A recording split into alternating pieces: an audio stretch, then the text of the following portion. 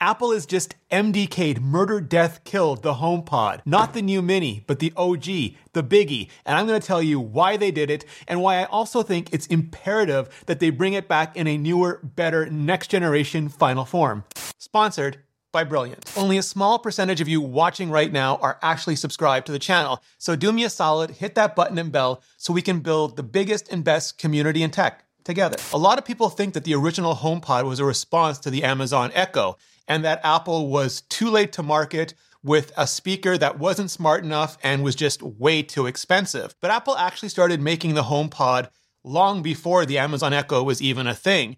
They started making it, I think, 4 or 5 years before they even announced it. And the goal was prototypically Apple. They wanted to create a speaker for people who enjoyed audio but didn't have audio in a specific room that you could just drop into place, any place in that room, and it would sound great no matter where you put it or no matter where you were standing in that room. And so they turned to computational audio. In other words, trying to get the bits to make the atoms do more than they have any right to do all on their own. And with that, I think they actually succeeded. But the problem was, and this is also prototypically Apple, when they make these big swings, when they make these big bets, every once in a while, they swing and miss, or they bet wrong. Apple ended up bringing an expensive speaker to a commodity smart speaker space because it ends up being not about price so much as value. Apple can charge more when the perception of the value is similarly more. And they had success in that way with the AirPods, despite people maybe taking a bit of an exception to the initial price,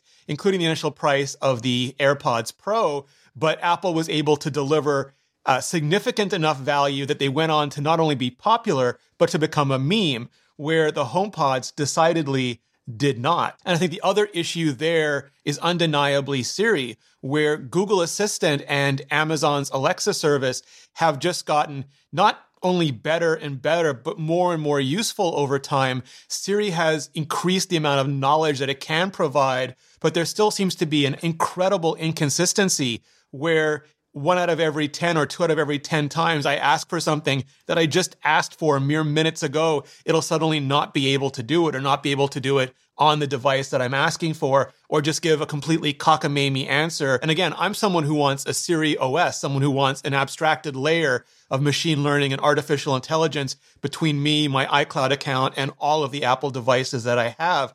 I'm someone who's incredibly bullish on the future of Siri, but just every year we don't get that complete refresh or complete relaunch of Siri or some other Apple voice assistant service. Just my hope gets a little harder to hold on to every time. And then instead of refreshing the original HomePod, Apple brings out the HomePod Mini, which delivers almost all of that value at a much, much lower, much more affordable, even close to commodity price. Sure, it doesn't have the bass, it doesn't have the room-filling effect of the original HomePod, and it can't do the same sort of spatial audio, Dolby Atmos surround sound for Apple TV. It can only do stereo when you pair two of them together, but it is so much less expensive and the sound is almost as good that the price makes a huge difference. And now people are willing to pay for it and are willing to put up with Siri and are making it a much more successful product. And so you can see why Apple would discontinue the original HomePod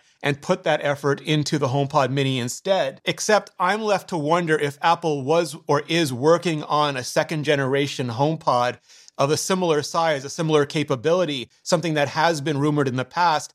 They wouldn't leave the original HomePod on the market until that product was ready to take its place. That is typically what Apple does.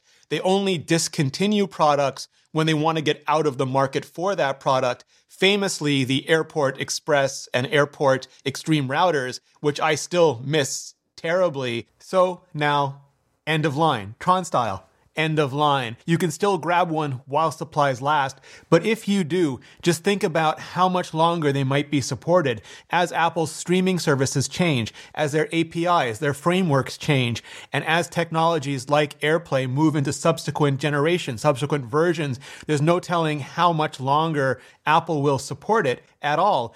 And if they had included things like line in or things like Bluetooth, that lifespan wouldn't have been in question. So my hope and dream here is that Apple will still work on a next generation HomePod that is bigger than the HomePod Mini, that can deliver that big bass, that can deliver that room-filling sound, that can deliver that Dolby Atmos spatial audio sound for things like the Apple TV, and would also have a U1 chip, a spatial positioning ultra-wideband chip that would allow it to work not just similarly to the HomePod Mini, where you can bring your phone close to transfer audio, but also work in concert with other HomePods. So you wouldn't have to just walk in and drop one speaker to fill the room or make a pair, but you could put any combination of HomePods anywhere. And because they'd know precisely where they're located, especially with an upgraded U1 chip Apple TV, they would know where your entire system was located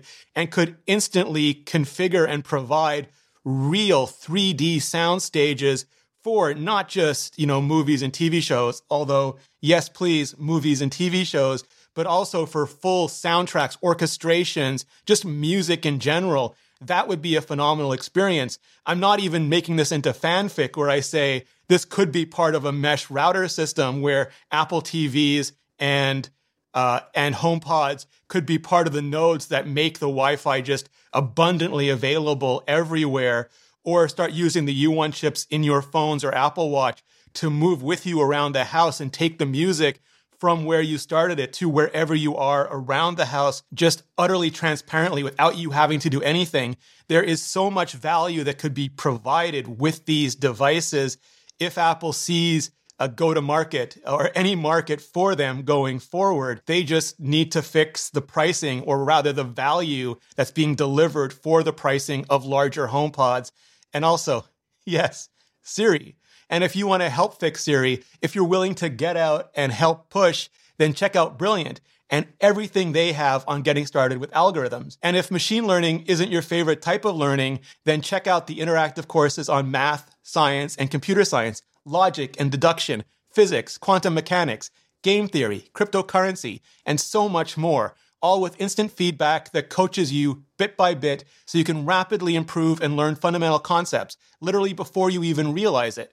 Brilliant is a website and an app built on learning while doing and solving real challenges in real time, with no memorizing long, messy formulas or fact sheets, no tests or grades. Just go to brilliant.org/ReneeRitchie or click on the link in the description.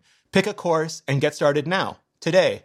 And clicking on that link really helps out the channel. Hit the playlist above for more on all of Apple's audio products, including the HomePod Mini and maybe AirPods 3, which could land literally at any time. Just hit that playlist, and I'll see you in the next video.